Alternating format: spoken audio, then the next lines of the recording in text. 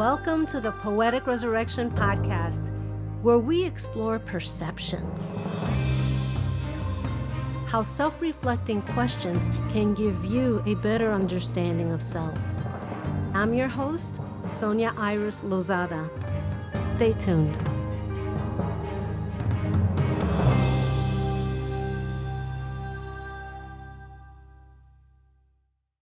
Hi, everyone, and welcome to another episode of Poetic Resurrection. And today I'm very excited to talk to Rocco Jarman. Welcome, Rocco. Thank you so much for inviting me on Poetic Resurrections. I'm excited to talk to you. You're a poet and a philosopher, and you were going to read some poems for us. Give us a little bit of your background first. Yeah, sure. Well, I came to poetry by way of grief, which I think is the best way to come to it. I wouldn't say a boring, but a pretty mundane corporate career for 25 years. I actually think, even though I learned some valuable intellectual lessons, I actually think it hurt my soul a lot, that kind of need to conform and to try and hold a boundary for yourself in that environment. And I think the pressure cooker of that, the crucible of that, actually made me have a more intimate relationship with the kind of discomforts that visit all human beings, actually.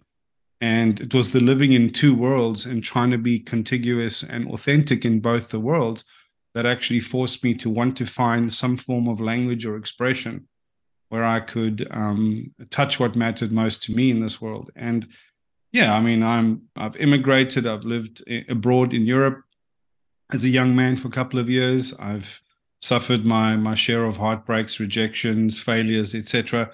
Immigrated to Australia with a young family, struggled to keep that on its wheels for a number of years. But eventually life, I think, comes along and helps us make our choices for us.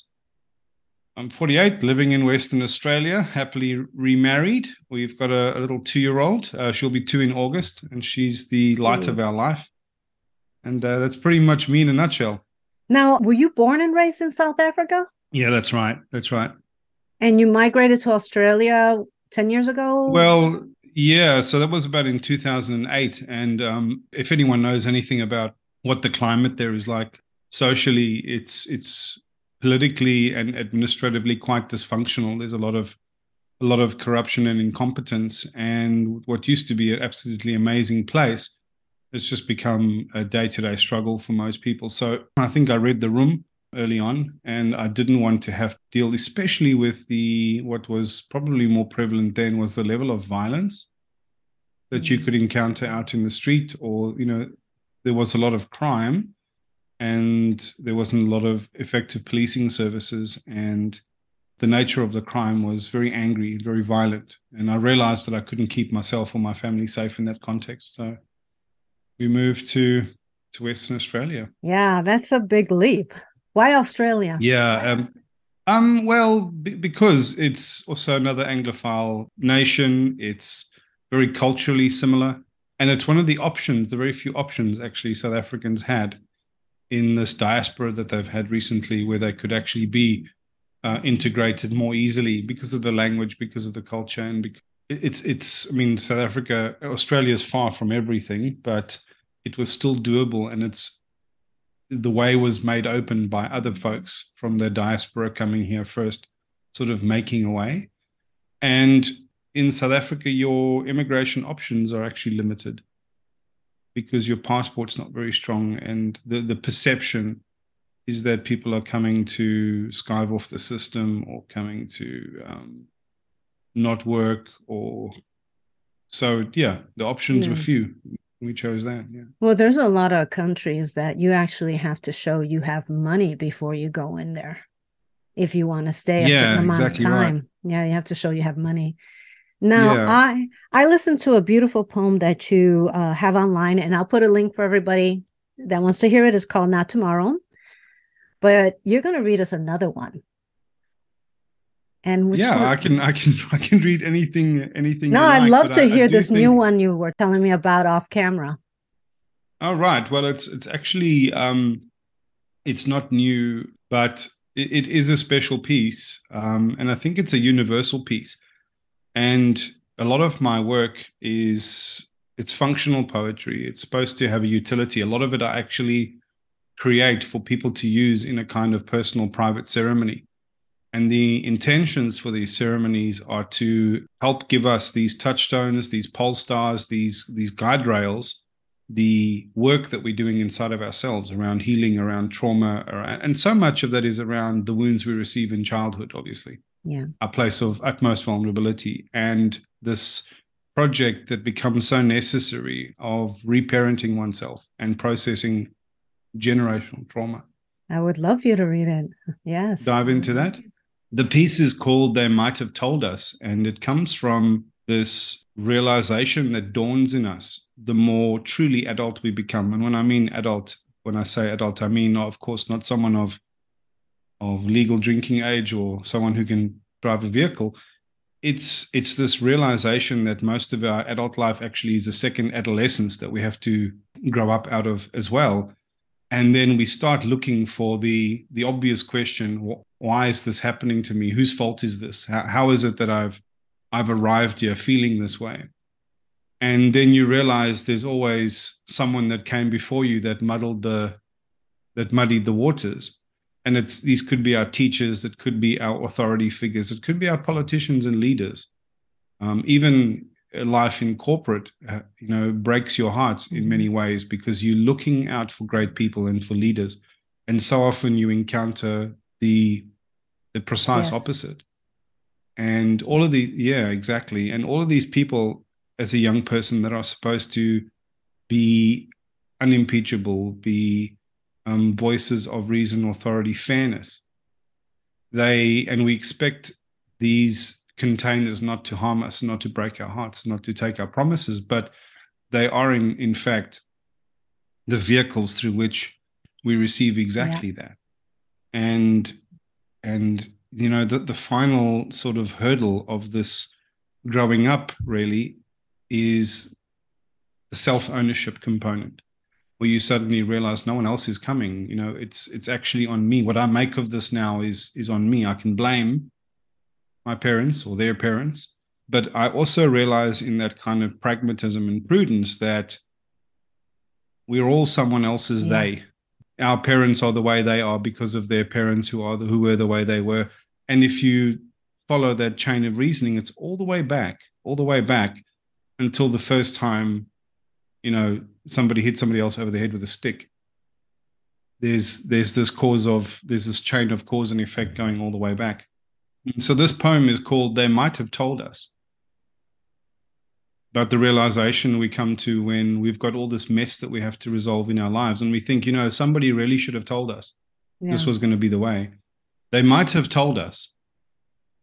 They might have told us when we were young, self-ownership is a kind of leadership where you do not expect of yourself to master the world around you, but rather it is an allowing of mistakes. They might have said not to get so hung up on the successes or failures of a moment. Not to get so hung up on the successes or failures of a moment. They should have said to allow yourself to try and not expect to get it right the first time. Allow yourself even perhaps to give up on things that are no longer meant for you or were never truly yours to begin with. They might have let us know that the path to wholeness involves asking no one but yourself for permission and wearing all regrets like a meadow wears the morning mist. Wearing all regrets like a meadow wears the morning mist and afterwards the dew. They really should have told us. But they did not know themselves. They really should have told us, but they did not know themselves because no one told them. And now no one else is coming. Beautiful. I like that because it's true. You keep saying, why didn't anybody tell me about this? It's like two things for me. I wish someone would have told me because would I have made the same mistakes? Maybe, because, a different facet. I think if you're going to learn something, you're going to learn it anyway. But there are basic things that people have experienced that they can't share. the thing is, there are some things we struggle to learn on our own, though. And especially if our framing, religion gives us a lot of gifts, but it also gave us a lot of psychological ropes and chains. And what comes out of a childhood of struggle or dysfunction or not fitting in some way is always guilt and shame. And this is the thing that gets in the way of us accepting ourselves, us loving ourselves, and us finding ourselves someone worthy of leading or choosing the best for. I believe that if you direct a child towards self-love, you never have to worry about their choices or their friends. But we choose partners that allow us to play out the psychological pantomimes of our childhoods. We allow people to decide for us where our boundaries ought to be. These are the things that you can only realize once you break the spell of where you get your permission from. And you get taught actually to respect tradition and respect norms and respect virtues and politeness in some ways. And how much unkindness do we visit on each other under the rubric of politeness, or I don't want to be rude, or I don't want to be selfish, or I don't want to. And in fact, the invitation in all of our grief and our frustrations is, in fact, to wake up to this absolutely prudent and urgent need to start becoming very selfish in the interests of self-love, not in the interests of fear. I find that at the same time, they didn't tell us, but those are our lessons to learn as well. Very much, very much. I grew up in a difficult area, and it was challenging in terms of poverty and all of that. But my parents warned us about a bunch of things. Did we do it anyway? Yeah, some of them we did, because we needed to find our independence. But it wasn't, I find that it wasn't explained in a way that made sense to me.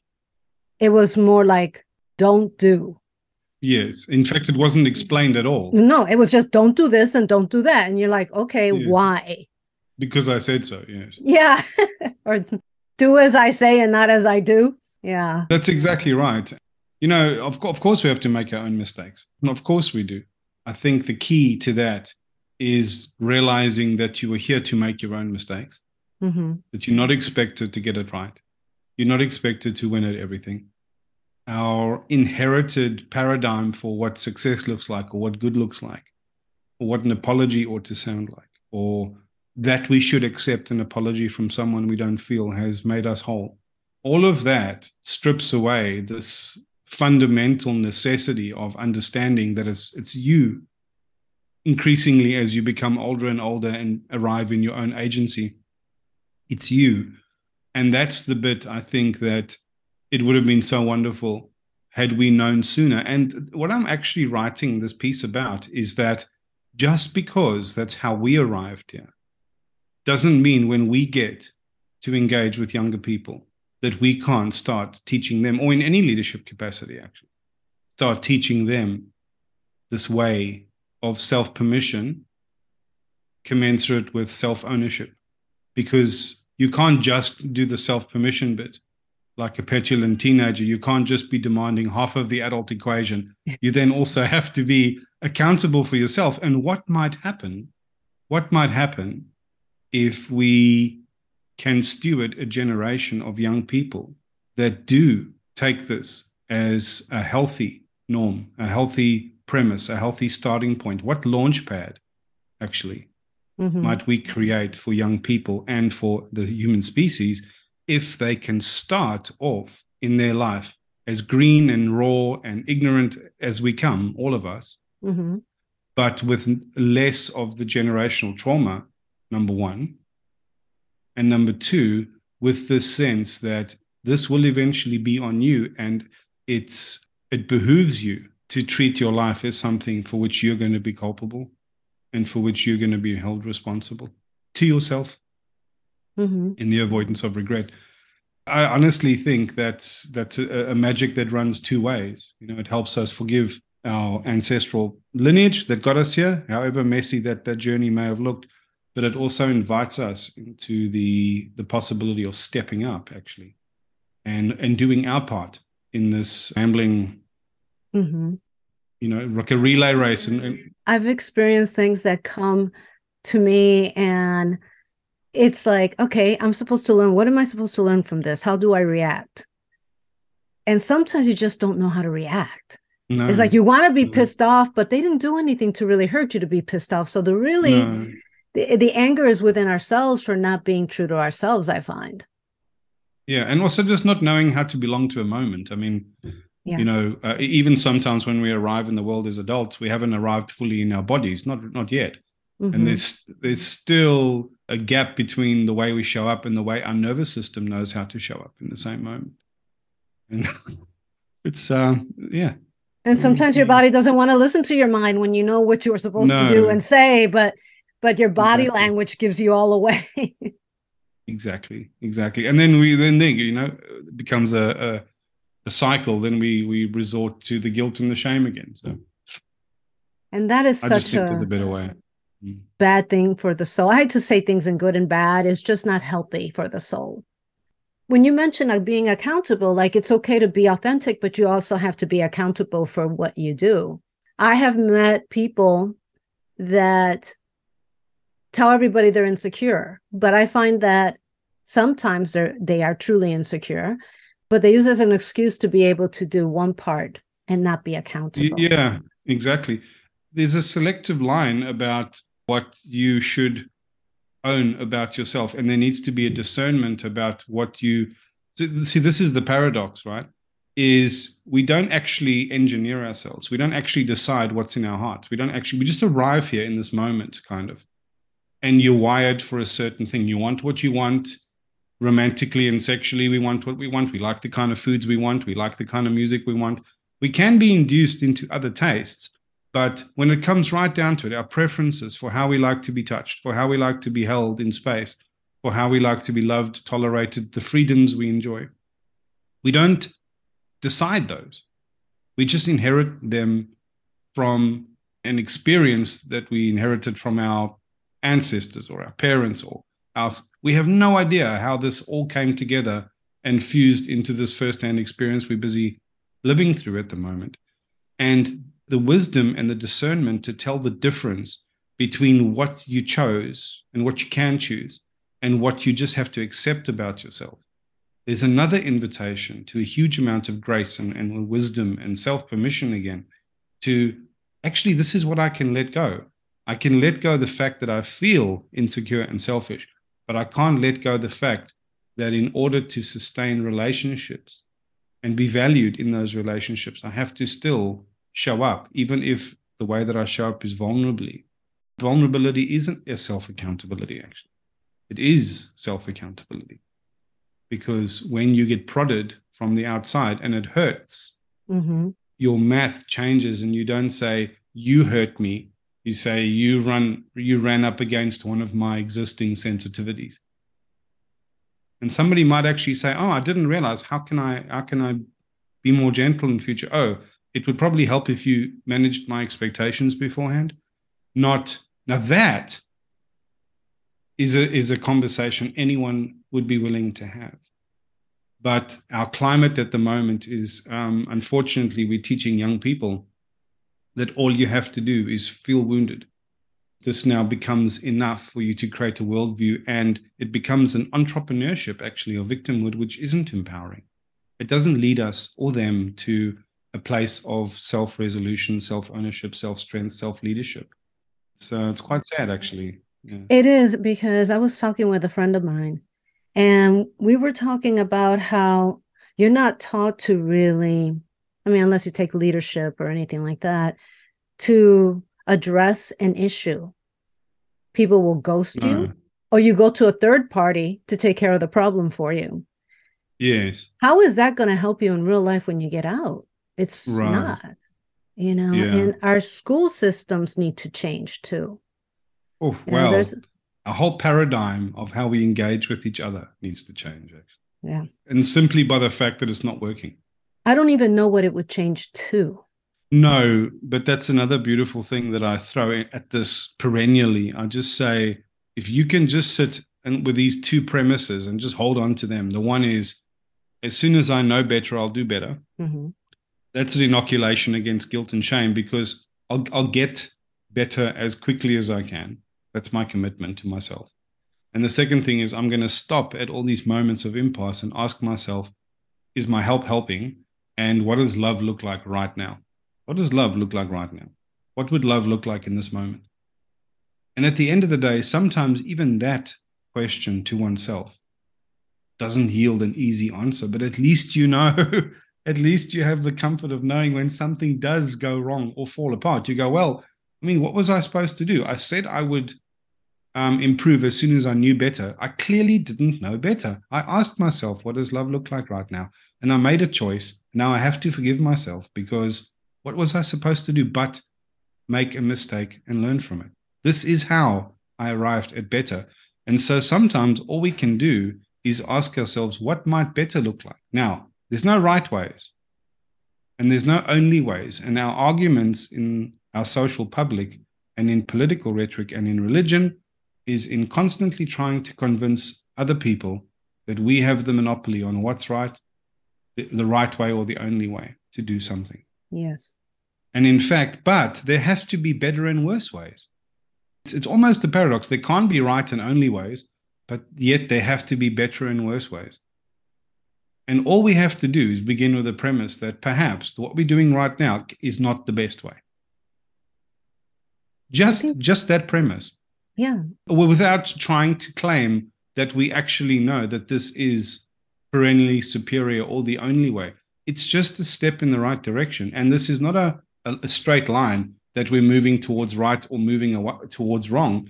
It's a Cartesian plane. It's multiple directions of movement and orientation. And we're all trying to figure out so much that's overlapping on so much else, all at the same time, whilst we're trying to figure ourselves out and trying to belong to, let's call it the great secret. We're all trying to figure this out. But if we just changed our heuristic of movement to say, well, there can't be right or only ways, but there have to be better and worse ways. And if I bring my subjective heart to the piece, I can become a discerning actor in this whole drama. And I can start at least trying to steer this little corner that I'm sat in a healthier direction or a healthy place to the measure of our own individual callings. Yes, I used to think that the more I worked on myself, I would eventually learn. But then I realized it's forever. It's forever. And the mind really gets stale if you don't learn. And your soul gets stale as well, actually. Oh my God. Yeah. As you feel like, what's the use? When you're not learning and you're not part of something, even if it's, writing a book or doing whatever it is by yourself, if you're not part of something, it just feels like I'm just living. I'm just going day to day. I'm not really, I'm existing. I'm not living. That's what I meant to say. That's exactly right. That's exactly right. Yeah. And so going back to poetry, it is such a great way to question yourself. Poetry, you either like or you don't. We all know that going in. And I think that gives us the liberty to be able to express exactly who we are. I know starting out, you might not like it. I'm still going to do it. Yes. It gives you that permission to be different. It gives you that permission to be. And I mean, I've learned so much about myself through poetry. And I read it again. I'm like, wow, I never knew I really felt that way. But when you see it on paper, it comes back to you and you're like, yeah, that's me. You overhear yourself saying something you didn't know you felt. Yes. Exactly. Yes. That's what it's so beautiful about it. Now you also do leadership. Yes, that's right. Yes. That's right. So tell us a little bit about that. Sure. So it's again come from this firsthand experience of my own life in realizing that the adults that I looked to for leadership didn't have any. And then the corporate structures that you have to work in the frameworks of, the source of most of your frustrations, of your mental poor health. What do we want? We want things to be fair, and we want to feel safe at a very fundamental psychological level. And when you start experiencing what you feel is actually unfair, you get taken from in a way that you don't get made whole. You get made promises that don't get fulfilled. You don't get your expectations managed. And then when the traumatic moment or the surprise or the negative thing for the team eventuates, the leader you're expecting to help steer the moment and recover it with leadership and responsibility and grace and magnanimity, and they don't. You suddenly feel like there's something terrible missing in the world. Because of being a poet at heart, poetry is a journalism of the soul. You're just watching what is happening, sometimes even if you don't know how to describe it. And your poetry is the effort to describe it. And I realized that when I had a pain or a sorrow that we carry, it's because we can actually, if we give ourselves permission, describe the thing that we're looking for in great detail, not because we're experts on it, but because our hearts are experts on it. Our hearts know by the pain of what we're not finding, what we're longing for, the shape of the thing that would fill it. And I realized that my failure to love myself correctly and steward myself correctly, our collective failure to do that for each other and ourselves, and this experience that I was encountering on every front, political, corporate work-wise, in education, in families, in relationships, the actual factor that's missing is this idea, this essence of leadership and what it means to be a leader. When you're very critical and honest with yourself about that, then you suddenly become an authority on being able to speak truth to what leadership looks like, and what you're watching and what the delta is between what you're watching and what it ought to be, which is really the heart of philosophy, really. You're suggesting that simple idea that we spoke about a second ago. There might not be right or only ways, but there have to be better and worse ways. And no one else is coming. And I might as well be part of the solution rather than part of the problem. And there's a lot of ways to unpack that and to define that. I realize that all of the work that I do with people, the counseling, the coaching, the teaching, it actually is leadership. I'm teaching them the art and the skills and the truth and the philosophy of leadership. And I'm teaching them how to practice that in their various containers and their various contexts. There's a lot of overlap in all areas of life when you look at it through the paradigm of leadership. Suddenly, there's a universality between all experiences, whether it's corporate, military, academic. And I like that. And it's a great place for me to operate in and from. How hard do you think it's been to change? Because normally when people are going through hardships, and including myself, I have to ask myself, what perceptions am I believing in that are not allowing me to change? Because sometimes we think we want to change, but we don't want to let go of our beliefs and our perceptions. I say perceptions more because beliefs, it is basically the same thing. But a perception to me, if you don't let go of the perception, it's really hard to move on. Well, why though? Because if none of us arrive at our mistrusts dishonestly or our flaws dishonestly, why is it that we struggle to let go of perceptions? It's because our perceptions, we know that we earned them in the field, basically. We know intuitively we didn't arrive at our perceptions dishonestly. It was formed through something. And it's our knowing the room that we're trying to walk through without stubbing our toe on the foot of the table or hitting our shins on the coffee table. We want to know that we are reading the world accurately and that we are able to predict what's going to happen. And we think, directly or indirectly, that our perceptions are part of our earned, accurate worldview. Why would we relinquish them? Why would we? And so it becomes a very hard project until you can find a replacement of a better perception or a better perspective. Why would you give the ground on one that you already have? And leadership actually is this willingness to be vulnerable to this state of paradox and uncertainty so that you can be most intimate with life. There's a Zen koan, which goes, not knowing is most intimate with life. And the way I describe it is if you have a pillowcase or a sack, filled with trinkets and magic objects, and you were trying to rummage in the dark and bring the prize that you're looking for, the answer. By definition, you don't know what the answer is. You don't know what it ought to look like. You don't know the shape of it. And if we reach for an answer, the way we reach for an object in the sack that we don't know what we ought to be pulling out, we're shaping our hands already, assuming we know what this thing is that we're going to pull out. Mm-hmm. And when the hand of our mind reaches forward for an answer or for an experience or for understanding, already shaped as if it knows what it's going to grasp, it will not grasp the thing that it's actually trying to make contact with. And what that koan means is not knowing is most intimate, is to rest with the palm open and allow something to land there. If you really want to be most intimate with the unfolding moment, with life, with the answer that is eluding you, you best unclench the fist of your mind and let go, or be prepared to let go of any of your ideas, any of your certainties, because how else is the actual truth to arrive if all the spaces are already filled with what you believe you already know? But that means to walk on the edge of uncertainty all the time.